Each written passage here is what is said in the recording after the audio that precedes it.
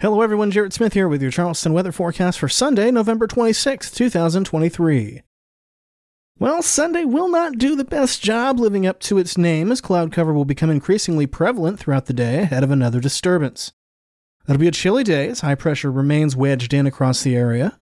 We'll start the day in the mid-40s and temperatures will struggle to warm to 60 degrees in the afternoon with cool northeasterly winds persisting and the aforementioned cloud cover. Showers may begin to work into the area around mid-afternoon, though the better rain chances will generally arrive after sunset.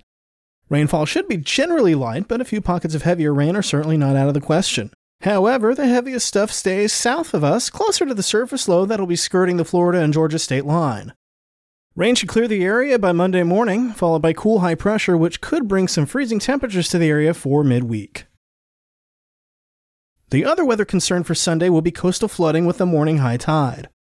Water levels are forecast to reach moderate flood stage around the 6:44 a.m. high tide, and this should put some salt water on the roads as a result.